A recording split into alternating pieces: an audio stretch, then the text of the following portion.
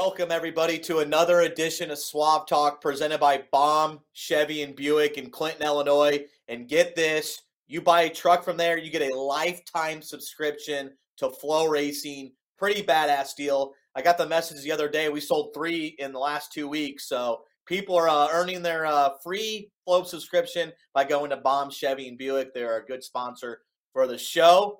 And joining us today is the man at Florence Speedway, not named Josh Rice, but the other guy, Josh King.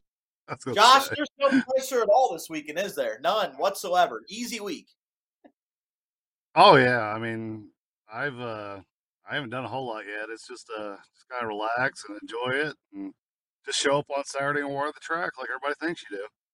Yep, for sure. 75K to win, making it the richest payday in Florence history, I believe.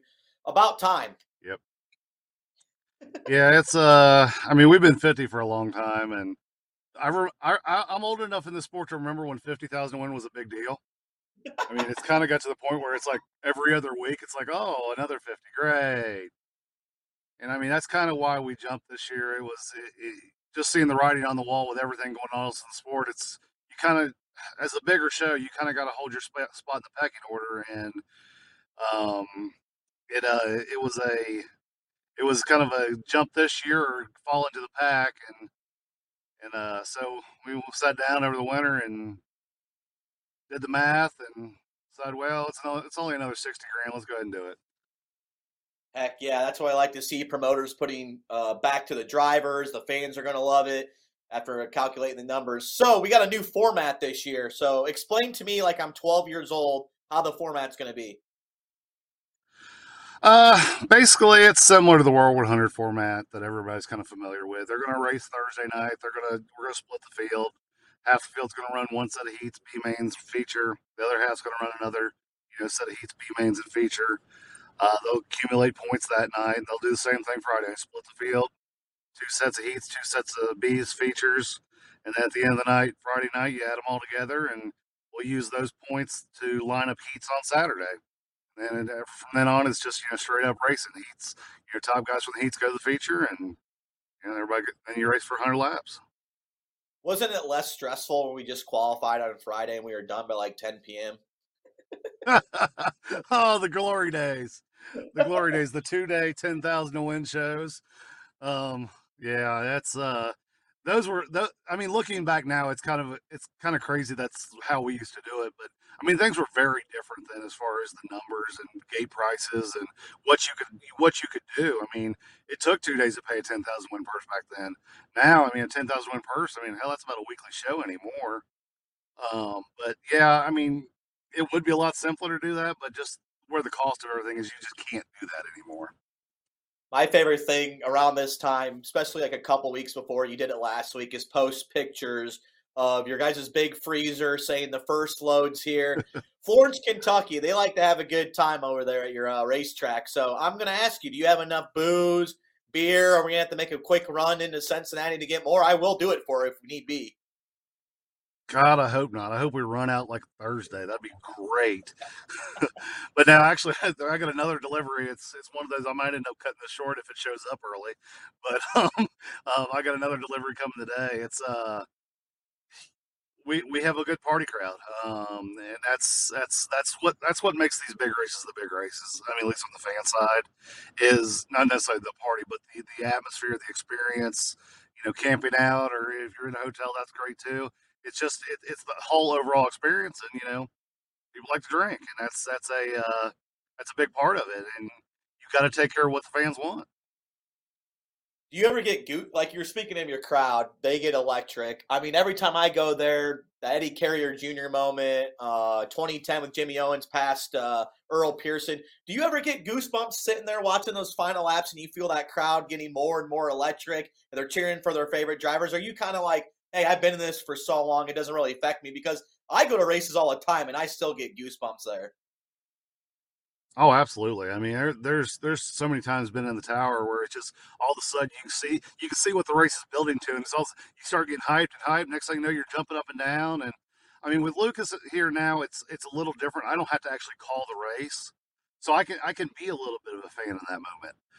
When you're calling a race, you kind of got to keep it a little bit more, keep low key, and you kind of got to keep your wits to you. But I mean, it's kind of like last year. I mean, the Latham. I mean, with Josh Rice winning his first big one. I mean, it went crazy in that tower. I mean, you saw the fans went nuts. I mean, it was that way in the tower too. I mean, to see a local do that, and I mean, but still, I mean, you have that. These guys have raced 95 laps, and you could see it getting tighter. It's like the year that the first year McCready won, and here Pierce is coming and Scott's there, and all of a sudden they're throwing sliders between each other, and it gets crazy. And I mean, yeah, absolutely. To this day, you get a good race going, I get excited as anybody. All right, just me and you talking one on one. Be honest. What of all these classic finishes you've had at Florence? It seems like it always happens after lap 90. We'll have James Essex remind the crowd. He says this will be like the eighth race since lap 90. What one sticks out to you the most? Because there's been a lot of good memories there. I did a pump up video this week going through them all. There's been a lot of vintage moments. Yeah, I mean, the Mars one sticks out to me. The last lap deal. That one really has always stuck out to me because that was one of the first really last minute ones. But as far as just overall and the three way between Scott, McCready, and Pierce to me is just That was always that awesome. one's going to be always one of my favorites. Yeah, and I think afterwards Scott said something. You can only win at this track now on the top. We have to beat the bang the boards. I remember you saying that to Rigsby. Is that then a couple other guys like Madden and Brandon Overton, they didn't have to beat the board. So we kind of proved him wrong there. But that was an all time quote by Bloomquist. So are we gonna have somebody win from the top this weekend? It was. I mean, that's the crazy thing is since then nobody has won running the cushion. I mean, between Weiss and then Madden and then even Yeah, the second time McCready won and last year with Overton, I mean, they've been running the middle to low of the track. And I mean, it's hard when doing track prep, getting a cushion the first day is easy. There's no trick to that. But as it goes on with the clay we have, it's yeah, harder and harder to do that without just losing too much material on the racetrack. And you risk getting it rough. Obviously, I need some cushion up there because if yeah. without that, you worry about early on it getting sucked to the bottom and just going and losing the racetrack. But can a 100 lapper be won on the cushion here? I still say it can be done. It's just the way things are, and especially with who's fast right now. It's I mean I don't want to say it's not going to be one on the cushion, but I wouldn't be surprised if it wasn't. Yeah, for sure. That's what I was gonna say. Have you already wrote the check out to Josh Rice? Because he's pretty much been dialed in there. Well, the problem is it's the North South 100. Um, Yeah, at Josh the is North South 30. Josh is yes, Josh is a beast for about 50, 60 laps. Um, he has definitely got some tire management issues, and he's aware of this, and we've discussed it. I've told him he needs to have somebody shoot his right front about lap 50 out, have him go change it, then it's going to get ugly. But it's, I mean, until I mean, he is very fast on the cushion on a short run, but on a 100 lap race, it's like the Latham. I mean, Thornton was already starting to run him down. So if that had been a 100 lap race, likely he don't win that race. I mean, now that doesn't mean he can't, you know, make some adjustments Saturday and conserve tires. But if he goes all out like he normally does, it's going to be hard for him to win it. I mean, right now, I mean, between Davenport and Madden, man, those are some beasts out there right now. And McCready's really good here. I mean, he has a win here. I mean, he's the only guy that's beat Josh Rice here this year. So I don't want to say Josh can't win, but man, he's gonna have to change what he's doing to win a 100 lap race here.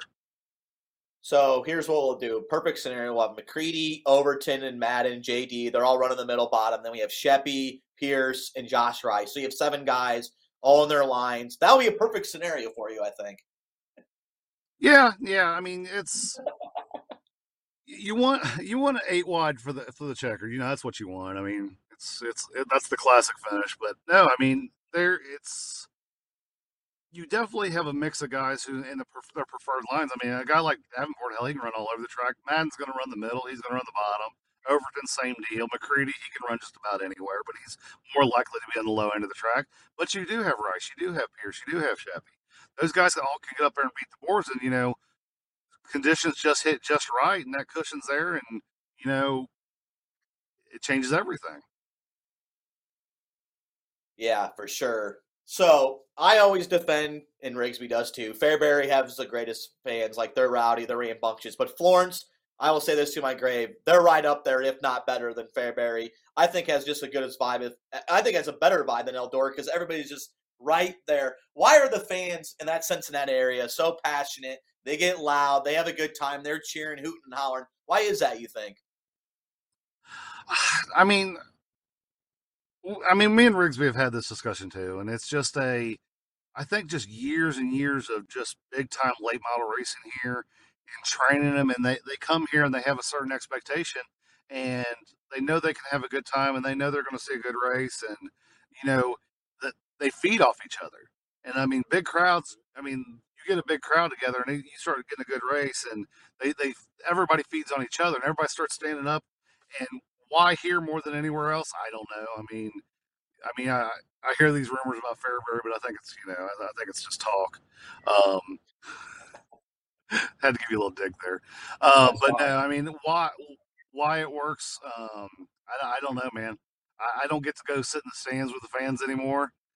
It's been quite a while since I had time to do that, but no, it's great to see though. I mean, especially when you get like a situation like Rice when winning Latham and pulling up on the backstretch and getting out on the roof of the car before he goes to victory lane, man. The fans eat that stuff up, and it's great. It's great, and that's why we do this. I mean, without the fans, this we're done. The sport's done. We're watching go karts or some other stuff where you don't have to have fans to do it. We have to have the fans, and it's great to see. See, I feel like you personally, as promoter slash owner of a racetrack, you do a hell of a job. I'll say that. You added, finally the scoreboard so Rigsby can be happy and see where everybody's positioned, stuff like that. You made the track completely wider, and I think the racing ever since then has been phenomenal, pound for pound, compared to the old times. The place looks nice all the time. You really work your ass off because this track means so much to you, and I appreciate that. Yeah, this is, I grew up here. This is my livelihood. It's my future.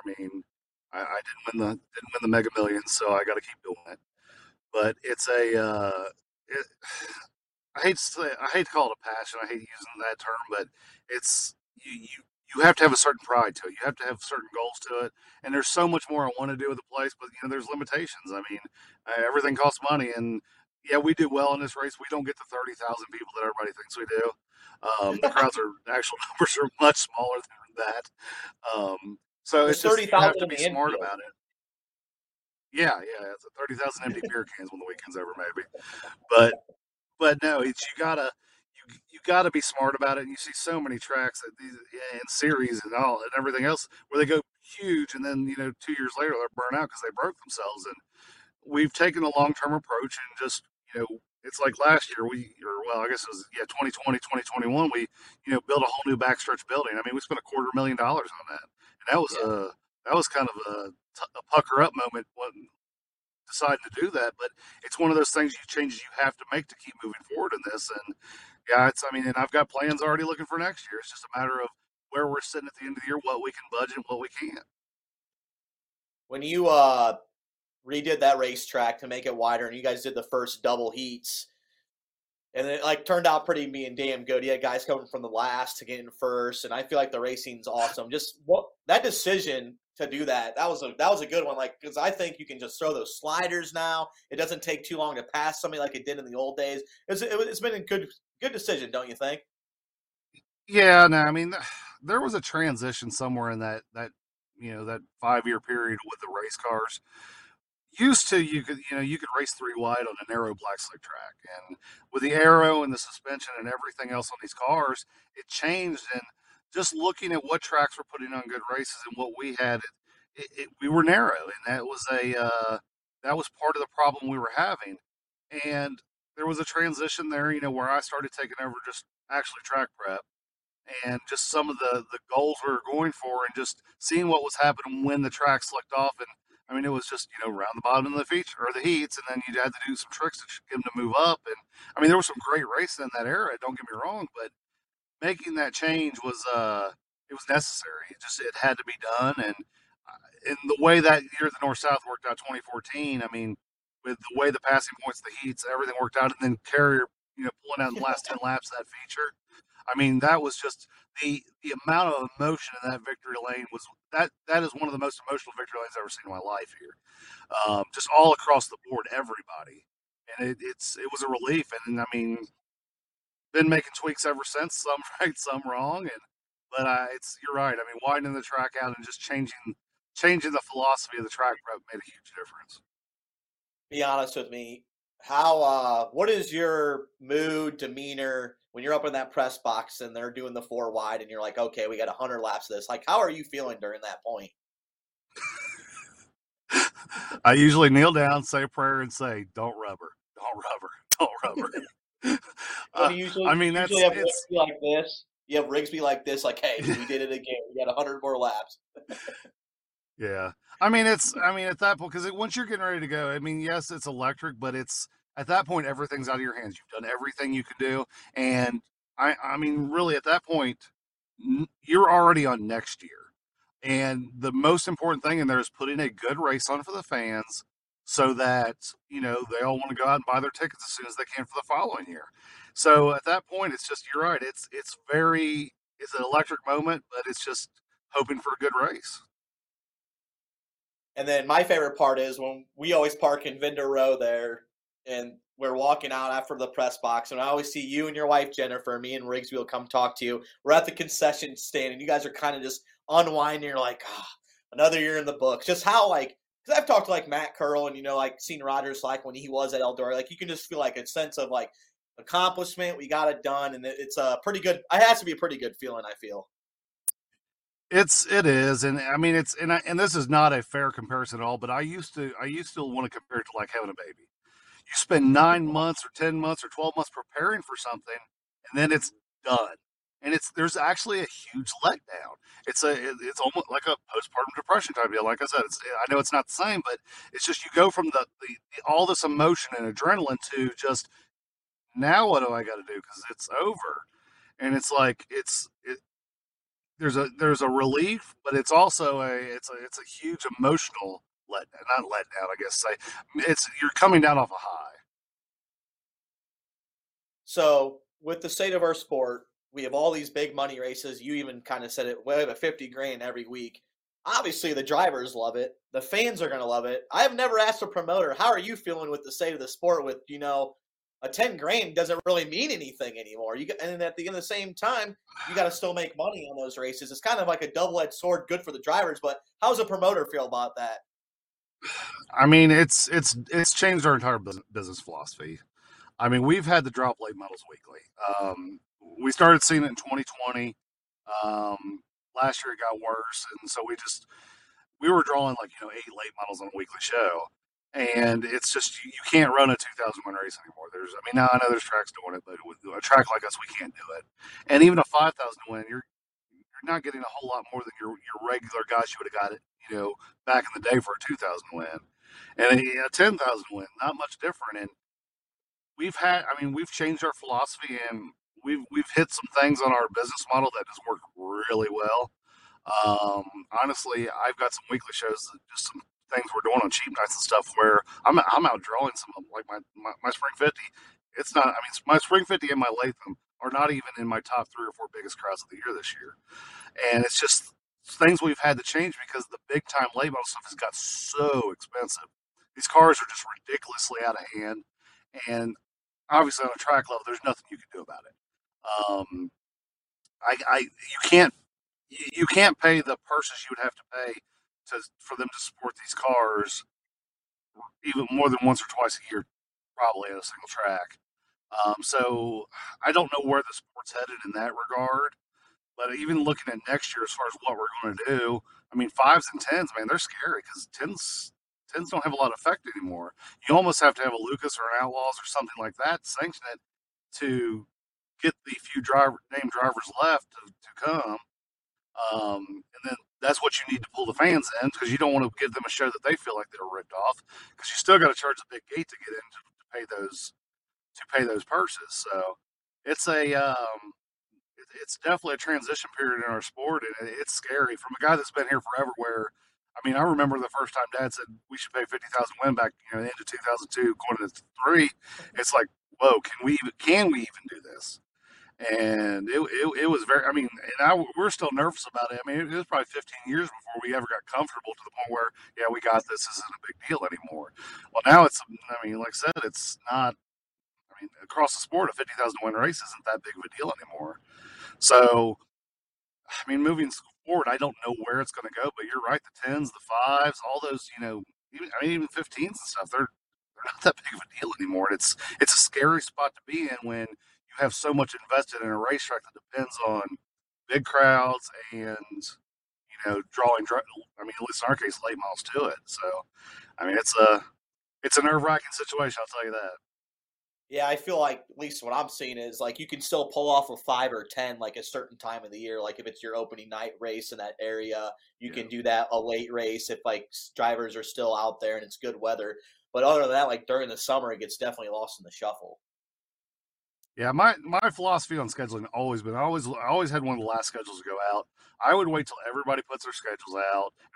Same thing with this year. I would look at Brownstown, look at Eldora, I'd look at Portsmouth, Richmond, Cumberland. I would look at all the tracks around me, and I would see, okay, this is what they're doing this week. Okay, there's a hole here. This is a good week to do a special. And just a couple weeks ago, we had a 5,000 in the middle of July, and I mean it did fairly well, but most of the tracks in the area were off that or not, or at least not running late models. So Yeah. that's kind of how you're going to have to schedule. Running a 5,000 win against a 10 or a 5, 2 hours away, just ain't going to cut it anymore. Yeah, for sure. Um, what would you say was like the coming out party for the North South, like in terms of the history? Obviously, you've been around it pretty much your whole life. So, what was like a defining moment you think growing up, or that like caught your eyes? Like, okay, we have something here. I mean, I think going to 50,000 win was really the point where it really kind of jumped up in the public perception. Um, Leading up to that, we were trying. That was back in the Habitat for Stars days, and we were trying to get a co-sanction deal. And at the point that time, they weren't really interested. And we had the one 2001 was the year it rained out, and then that's when the whole UDTRA and all that, and that whole saga that someday Rigsby's going to write a memoir on, which will be fun. But that that and that's when the Dirty Dozen and they scheduled against the North South, and it was kind of one of those. Well, what are we going to do to put our foot in the ground and say we're not just going to just fade out of the limelight or whatever we're going to say, and that's where the 50,000 win came from, and from then I mean crowds just have increased and increased, and granted we're at a point now where we're kind of max capacity, but I think that was kind of the turning point where it really started going uphill. Yeah, so 2003, I'm looking at the history. Dane Sleeper won. 2002 was the last year that you guys didn't move up. It had 55 cars. Then that first year you have 63 cars. Was there like any concern like, oh man, we only got 8 more cars. Why are we doing this? Or are we always just worried about, okay, we just need to get more fans there? No, I mean, Because then the next year then in car 2004, you had 92 of them. So then the cars came. yeah. It's I think the first year I think they were scheduled against us like in North Carolina or Pennsylvania or something like that. And then the next year they didn't schedule against us, and that really jumped the car count. Back then, car count mattered a lot more than it does now. Now, I mean, as long as I got a good race and a full field, I'm not really worried about. I mean, I don't know that I want 80 cars. I want good cars. I want the best field possible, but I want a good show for the fans. But back then, yeah, car count mattered, and you're right. I mean, not having not having a huge jump, it's a concern, but it ended up working out. So, um, yeah, thinking back, I don't recall us freaking out about it, but you're right. I mean, but like with it now going to 90 the next year, it's just like, okay, we got it, we're good. Couple few things here to finish off. My favorite years of the North South 100 was 2008 and 2016 and 1999. Do you know why? Can you put those years Let's see together? here. 2000 or 99 would have been the Bob Pierce year. Darren Miller was 8, and what was the other year? 17.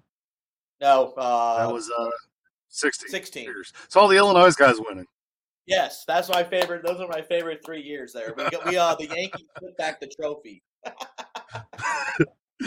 Yeah, it's I mean the North versus South thing has kind of faded off a little bit just because I mean some of the I don't want to say political things of the world, but just the situation we live in today. But yeah, that was always fun back then to say who's going to win. Is it going to be the North? Is it going to be the South?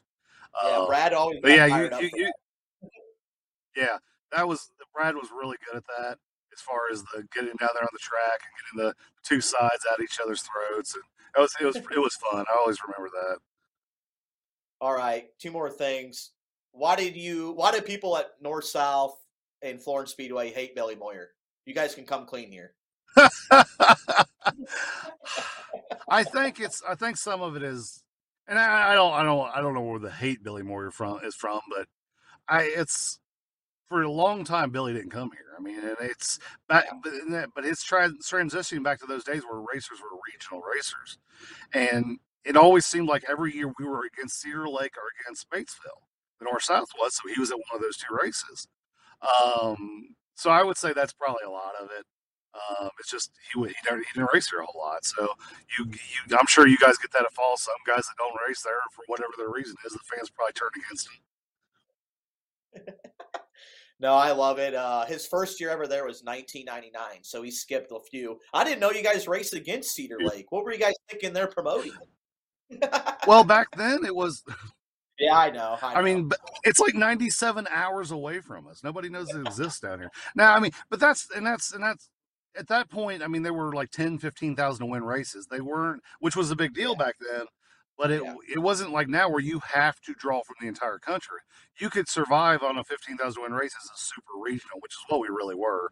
Is we would pull all the cars from and the fans from probably Illinois East, and they pull everything from Illinois West. And it was just at some point we finally realized, hey, for this to really work out, we're going to have to get off and be top of each other. And it was coin flip on who went to what date, but finally did get all settled out, I guess.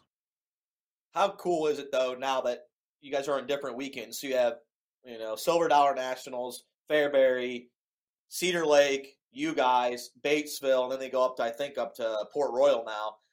That's pretty damn Yep. cool that you get all those races in a row. So like as a fan or me as a media, you're like, this is pretty sweet. You like have a level of concern, like, well, this guy's not going to be here because he was racing the previous 2 week, or is that like really whatever? It doesn't matter. Well, I mean, I've got to the point where I don't worry about it anymore. At one point, Yeah. with the outlaw schedule, especially, they leave this area like in end of June, and they don't come back to like Cedar Lake. So them guys have been on the road for a month straight. So Yeah. most of those guys are not coming, and I understand. I get it. It's fine. I mean, they need a break. I mean, and for years, like I know some of the guys that are big guys that you'd expect. It's just like, yeah, we come, but man, we got to go back and rebuild our cars and motors and freshen stuff up. And it's like we're points races. So we got to do this. And but it, I don't know. There's so much racing now. Yeah. I mean, hell, was there two more big races this week leading into?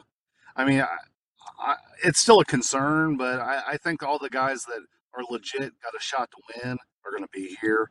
And at the end of the day, that's what the fans want to How much did you pay Mark Richards to run Lucas this year so he could be at your race? see. Oh hell, apparently not enough. Um, I don't know. It's I that I need to sit down and talk to Mark because apparently there's been bad blood and I wasn't even aware of it. Um, so I Wow. don't Do I know. need to be the guy in the middle to fix this for you guys? You're gonna be the I'm media. You could be the no. That's not on my end. That's just what I heard. So I don't know if it's true or not. Like I said, I need to sit down and we need to get that water under the bridge. But I mean, it's a. But it's a. I'm glad to see they're back. I mean, things are kind of trending up for Lucas now, and that's where that team needed to be. I mean, if you're going to be, especially where just the money races are and all that, it just makes sense. I mean, nothing against Outlaws. It's just I mean, they don't have the races that Lucas does. Yeah. It's a they there's definitely a need for two national series. Don't get me wrong, but I mean, for a top team like the Rocket team, I mean, you got to go where the money's at. Yeah, and it's definitely an attractive car to have at your race. Final thing is, I got a text message during this interview, and Mike Norris, the Fairbury announcer, said, "Thanks for a drink at ARI." So just a little story about that. That you thought it was Stevie Norris because somebody came up to me and said, "Hey, It was Norris Steve wants a Norris. drink." Yes. Yes.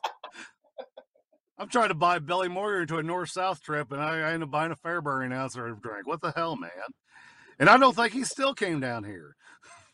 Oh no, Mike Norris, he's a bum. But that was fun. You're like, well, hey, we're gonna try to get Billy Moyer to the north south. I'll buy Stevie a drink. Turns out it was Mike Norris in the grass getting a free drink. That was an all timer there at Cadillac Ranch, I believe. R.I.P.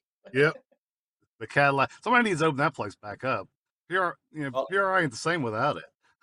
yes, we need Cadillac Ranch. Well, Josh, I know you're a busy man. You probably haven't slept here the last week, but you're creeping up on the big event Thursday, Friday, Saturday. It'll be on Flow Racing, but go to the race because it is an all-time fun environment. And Josh will gladly say standing room only to you if you get there late. So, Josh, good luck this weekend. Yeah, I just looking at the seating chart, it's going to be crowded. I'll get your tickets today before it's too late.